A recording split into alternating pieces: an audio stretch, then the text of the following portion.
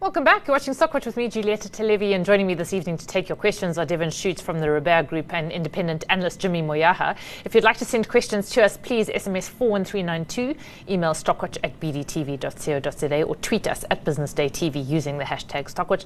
Jimmy, Devin, good evening to you both. Jimmy, if I may start with you tonight. There was a Bloomberg strap saying dollar falls to a 20-year low, which is incorrect. It was, in fact, the dollar coming down from a 20-year high. So I'm not quite sure how they got that one wrong, but we all get things wrong. We are the last to point fingers. But that's seems to be quite a welcome relief for a lot of participants in the market, specifically if you're in emerging markets such as ours. Absolutely. I mean, if you look at the performance that we've seen from the dollar in recent times, and you look at the September highs that were reached on the dollar index, unprecedented highs, and it's been quite a difficult time for other currencies, not just emerging market currencies, but developed market currencies as well, against the dollar, with the dollar showing renewed strength time after time again. I think the rate hikes as well have given the dollar a bit of strength from the US Fed. And I think at the moment, if we're looking at the inflation picture that's playing out in the US and what the narrative is from the US around the possibility of more tapered rate hikes or slower rate hikes going forward, we have seen that since that rhetoric has come out of the Fed, that a softer approach has been taken towards the dollar. We've seen that markets overall have started to price in other things that they've needed to price in for the longest time. If you look at oil markets, they're starting to price in that Russia embargo that's coming up in December now, also starting to price in the slowdown in Chinese demand. So overall, markets are starting to take into account a lot more factors that they need to deal with before the end of the year. And it is a welcome relief, as you mentioned, that the rand is showing a bit of strength against the dollar, and that the dollar is showing a bit of weakness against other currencies. Yeah. Although, Devin, of course, it didn't help us today very much because we still closed down almost 1%. I don't know if there was anything in particular that knocked us. I mean, Prosus and Naspers shares came off, and they came out with a trading update after the market closed. So I don't know if anyone's had much time to look at it, but it doesn't look as if it's going to be, it doesn't look particularly good. And I wonder what's going to happen tomorrow. I mean, if they're predicting a 52 to 59% slide in core headline earnings, I mean, do you think that's priced into the share, or do you think that's going to come as a shock to everyone? Look, generally, rule of thumb, when companies release these results after market close, it's usually not the best news. Trying to dig through these numbers now is a bit complex. I think what you're seeing is that a lot of their underlying investments and the underlying investments in the Tencent stable are struggling somewhat, and lower profitability is being reported there. I think in terms of your question, how could the market react to this? Well, the Naspers Prosus has had quite a tailwind recently. With the gaming licensing coming back on recently in China, they have had quite a strong rally. So my concern is that this could be somewhat disappointing for the market. We're going to have to wait till they open tomorrow to see. Obviously, having such a big market cap on our market, it has an outsized effect. But I think if we pull the lens back to it and we look at, as Jimmy was saying, the environment we're in at the moment and the strong dollar, my sense is we're probably late in the day for this dollar strength, and it will help commodities and commodity-driven markets like ourselves, emerging markets, should we see the dollar start to top and weaken. But then you've got news out today from China, and the COVID worries are back. They're having the concerns about lockdowns re-emerging after 6 months of slowly opening up there. Yeah. China's the world's biggest oil exporter, or importer, I should say. And so as a result, we saw oil come down significantly, and couple that with a production forecast increase there, or announcements, I should say. Yeah, oil slipped as well. So a lot of moving parts in the day, notwithstanding the Naspers and Prosus late announcement. Yeah. No, exactly. Sorry, I didn't mean to hone in on that. I mean, the Chinese reopening the post-COVID, they seem to have snookered themselves. A zero COVID policy seems nuts to have begun with, and then now to trying to extricate yourself from that. Jimmy, do you think that's going to have sort of produce quite a few market convulsions along the way? Absolutely. Okay. Absolutely. I mean, if you look at China, something Devin alluded to just now around the fact that they're the largest importer of oil in the world. Outside of that, China also consumes a large amount of luxury goods. We know that in the 2021 year, there were a huge part of Richemont's business in terms of the goods that were sold there. And in this recent report that Richemont reported around Cartier and other brands, they did report a slowdown in the Asia sector, particularly centered around the Chinese lockdown. We know that the Chinese lockdowns also had an impact on supply chain, causing supply chain disruptions across various sectors, semiconductor shortages, getting production out and that sort of thing. So the Chinese economy and the production related to the Chinese economy and that contribution towards the global economy is definitely something that paints a better picture of where we can expect a lot of the demand space to be. We know that from an export perspective, South Africa and other countries export a lot of commodities to China, and China does, of course, then, if they're going to go back into a lockdown sort of space and they're going to go back into more tighter restrictions, it's going to slow that down, and we might see a slowdown on our economies and a ripple effect that way as well. It's positive, though, from a Chinese perspective to see that the Chinese government has, for the time being, sort of slowed down in their pursuit of tech stocks and tech companies within the Chinese space. It's given them a bit of reprieve. We've seen it may have been a tactic to secure a third term by the current president of China, but at this point, the reprieve is very much there. We're seeing stocks like Alibaba and Tencent actually benefiting from the reprieve, not necessarily recovering as yet.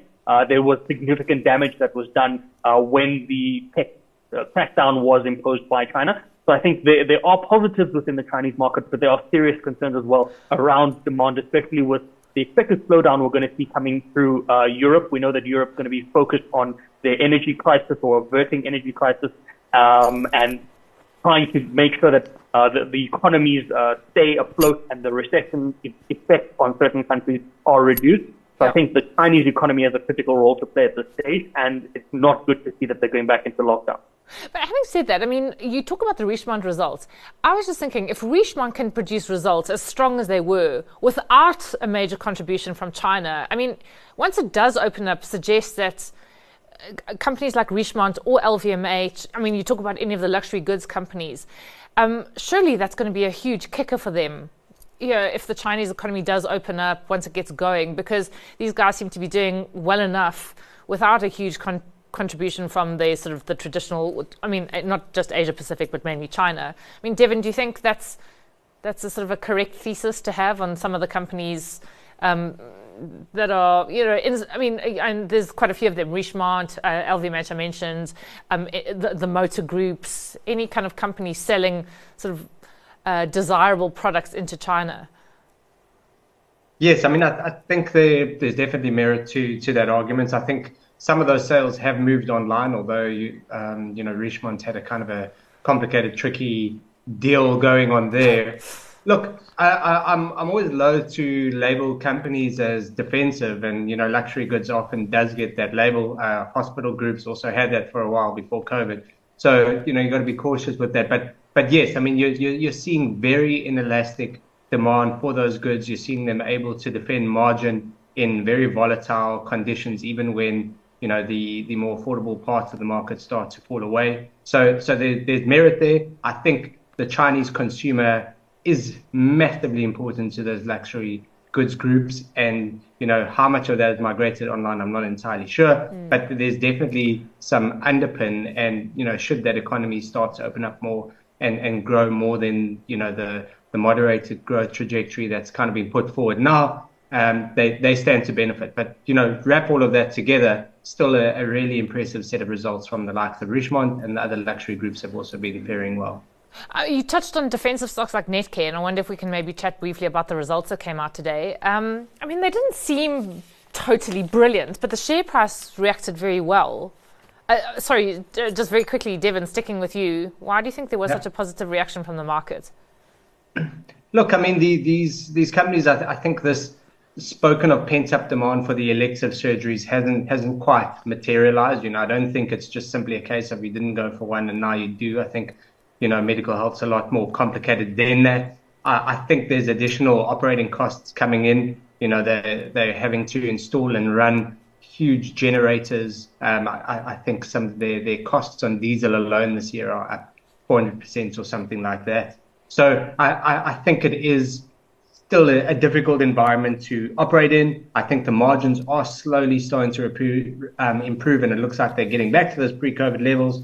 Mental health cases are on the rise. But Joletta, to answer your question, why the muted response in the market, I think these businesses are just proving to be a lot more difficult to operate and command the margins that maybe they were pre-pandemic. Yeah. And so markets probably a little bit more cautious on them now. Yeah. Jimmy, what did you think of the Netcare numbers? Well, I think the numbers were rather positive. I mean, we saw profit for the year up. We saw revenues up. Pretty much all of the metrics were in the green. I think the reaction that we saw from markets is partly to do with, as Devin mentioned, around the caution that's in the market.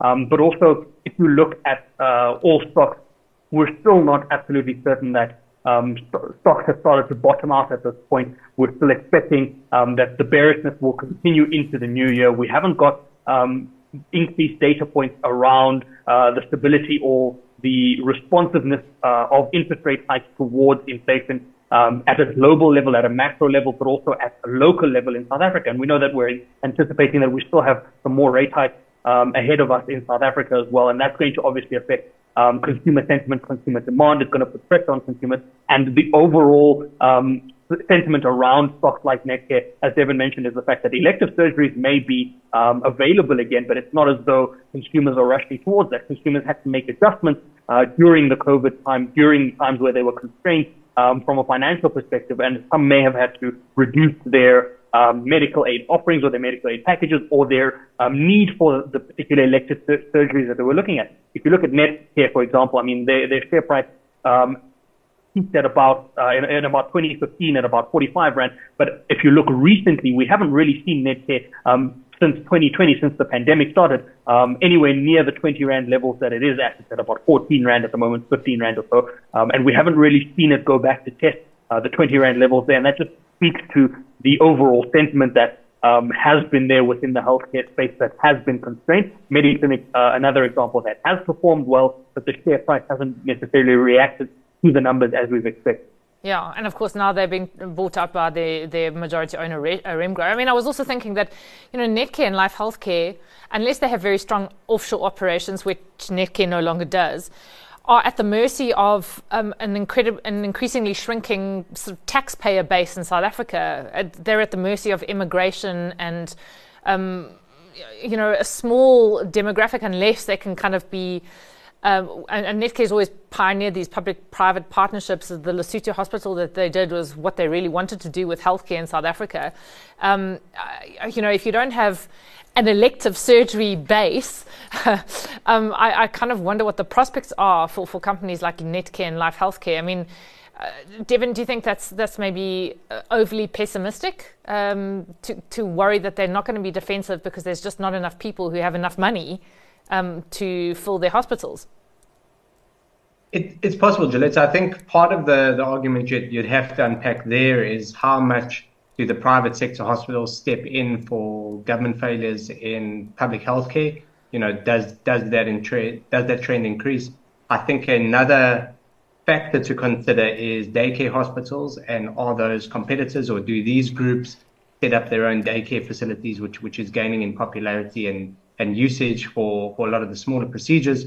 So I think what they've got is a really difficult environment that they need to navigate fairly well. Netcare is facing the domestic economy now almost entirely. So I think when considering an investment there, you've got to make decisions based on a number of those factors, of which the dwindling population and competition from other places are two of them. And there was a question that came through a little bit earlier on EOH.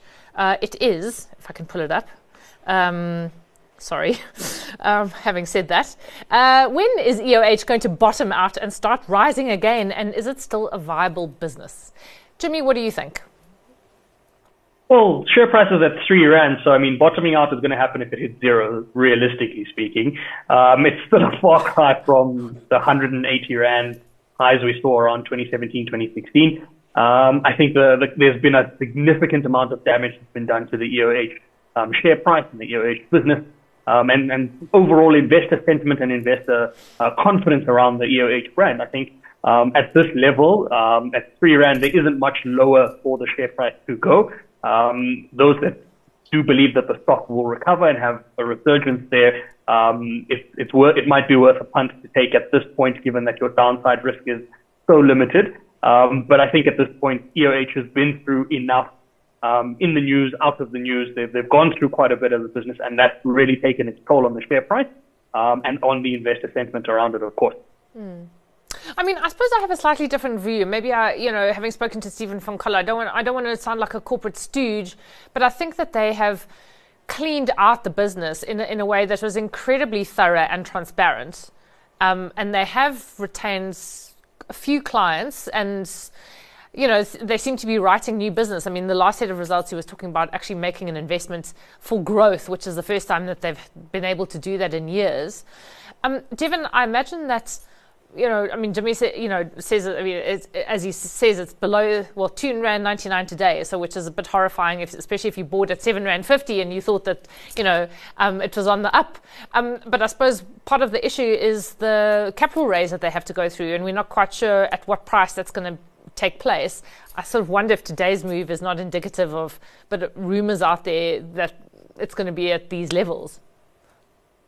Yeah, I mean, I think that's the worry when you're raising capital when your share price is, under such downward pressure.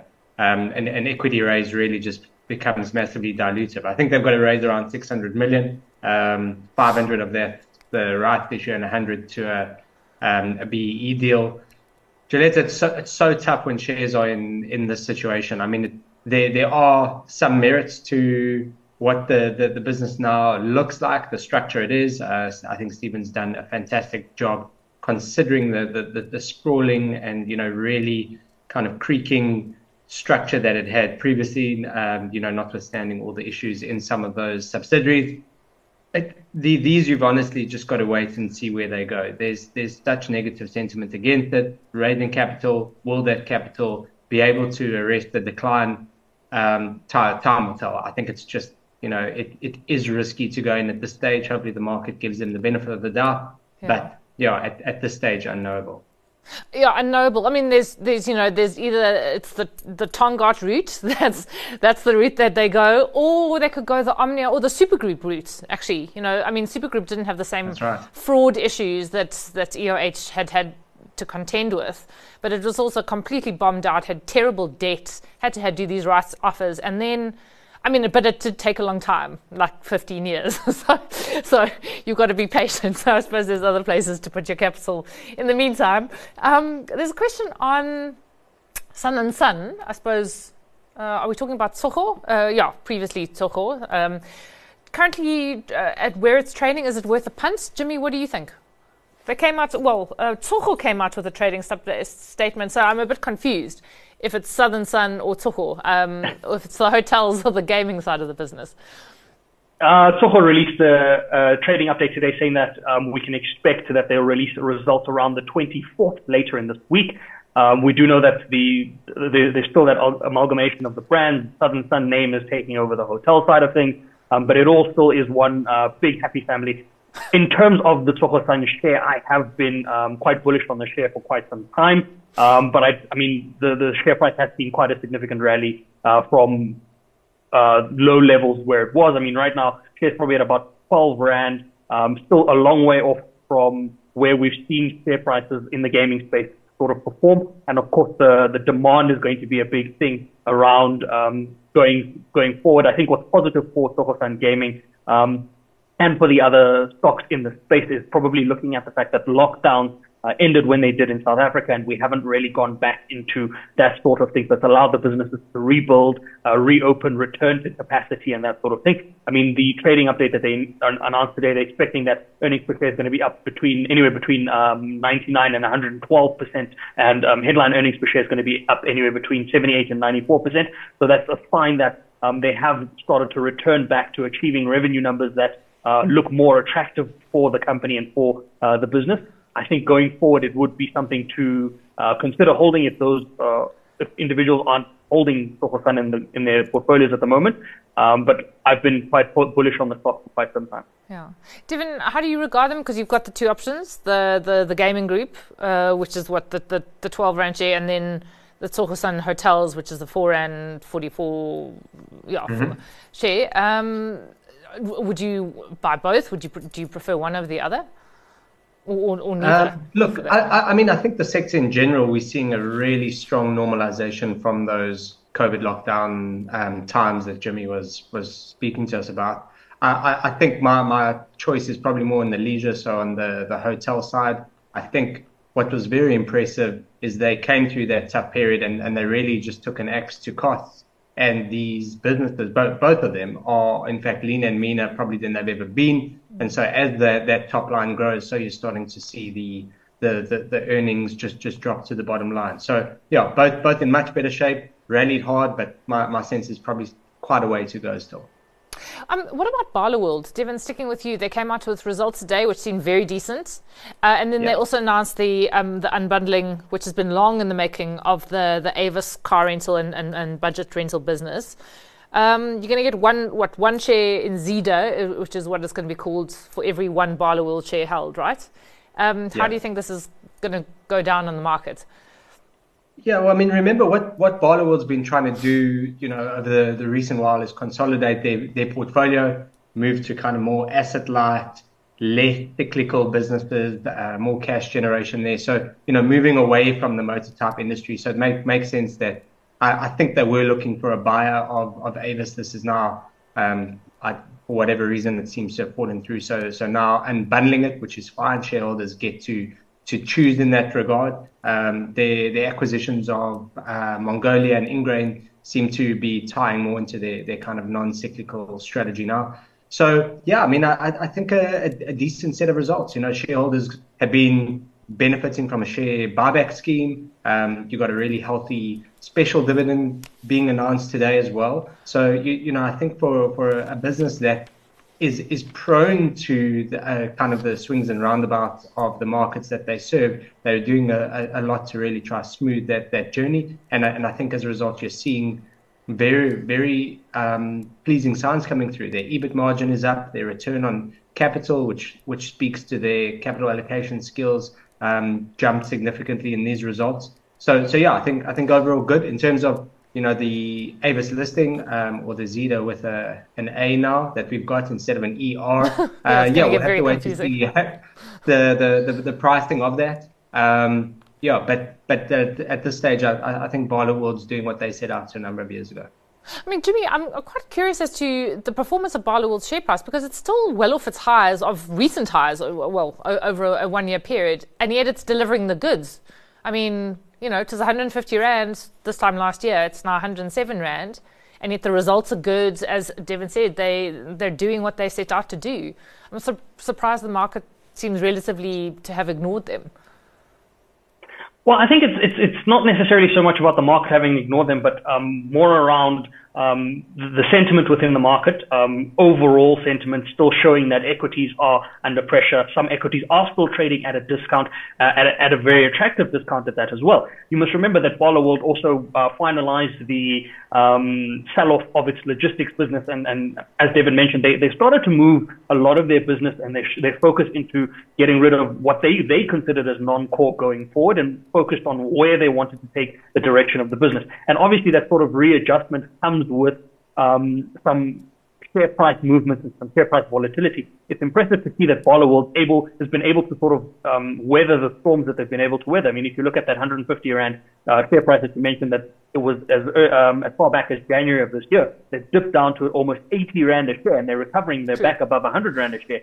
And so that speaks to the resiliency of the business and the business's ability to continue going forward, even amidst the tough, uncertain times that we've got. And now that they've gotten rid of what they've considered to be things that they want to remove from their immediate portfolios and to unlock value for shareholders, it really just strengthens the business proposition going forward and offers more value to existing Barloworld shareholders going forward, to say they've now got existing exposure to things like the Zeda side of it, but they're also not going to be at the mercy of logistics businesses if they don't perform well cyclically, or businesses like Zeda if they go through a cyclical dry patch. So I think the share price has been resilient and has been able to hold on, and we're seeing evidence of it.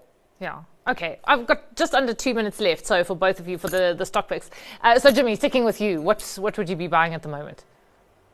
Very difficult, but going back to something I gave out about 7 or 8 months ago is SOFIE Technologies. If we look at where we're penning the financial markets or the financial stocks into 2023, there's sentiment around the fact that we could see U.S. Financial stocks rally about 13% for 2023 and probably about 8 to 10% in 2024.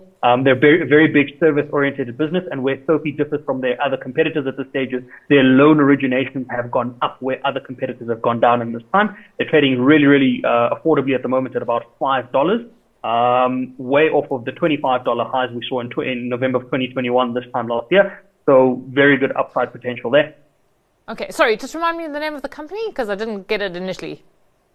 SOFIE Technologies. SOFIE Technologies. Okay. Devin, how about you? It's one I recommended a couple months ago. It turned out I was a bit earlier on that. This is US Treasuries. Investors can get it through the iShares long-dated ETF. TLT is the code there. And, what we've seen this year, Gillette, is just an unprecedented sell-off in these fixed income instruments. I mean, the 60-40 portfolio in the US has its worst performance on record. Now we seem to have been reaching the peak in inflation with the last print out of the US. It looks like, although there's still a lot of hawkish talk around, that the Fed will ultimately pivot. When that happens, these treasuries stand to benefit significantly, and my sense is that they will recover faster than maybe other asset classes like equities and have strong total return potential. Right, we have to leave it there, unfortunately. Devin, Jimmy, thanks very much for joining us this evening. Nice to chat to you both. Devin Schutz is from the Robert Group, and Jimmy Moyaha is an independent analyst, and Zanati's back. Actually, she's not. I am back with Stockwatch tomorrow night, so do tune in then. And in the meantime, have a good evening.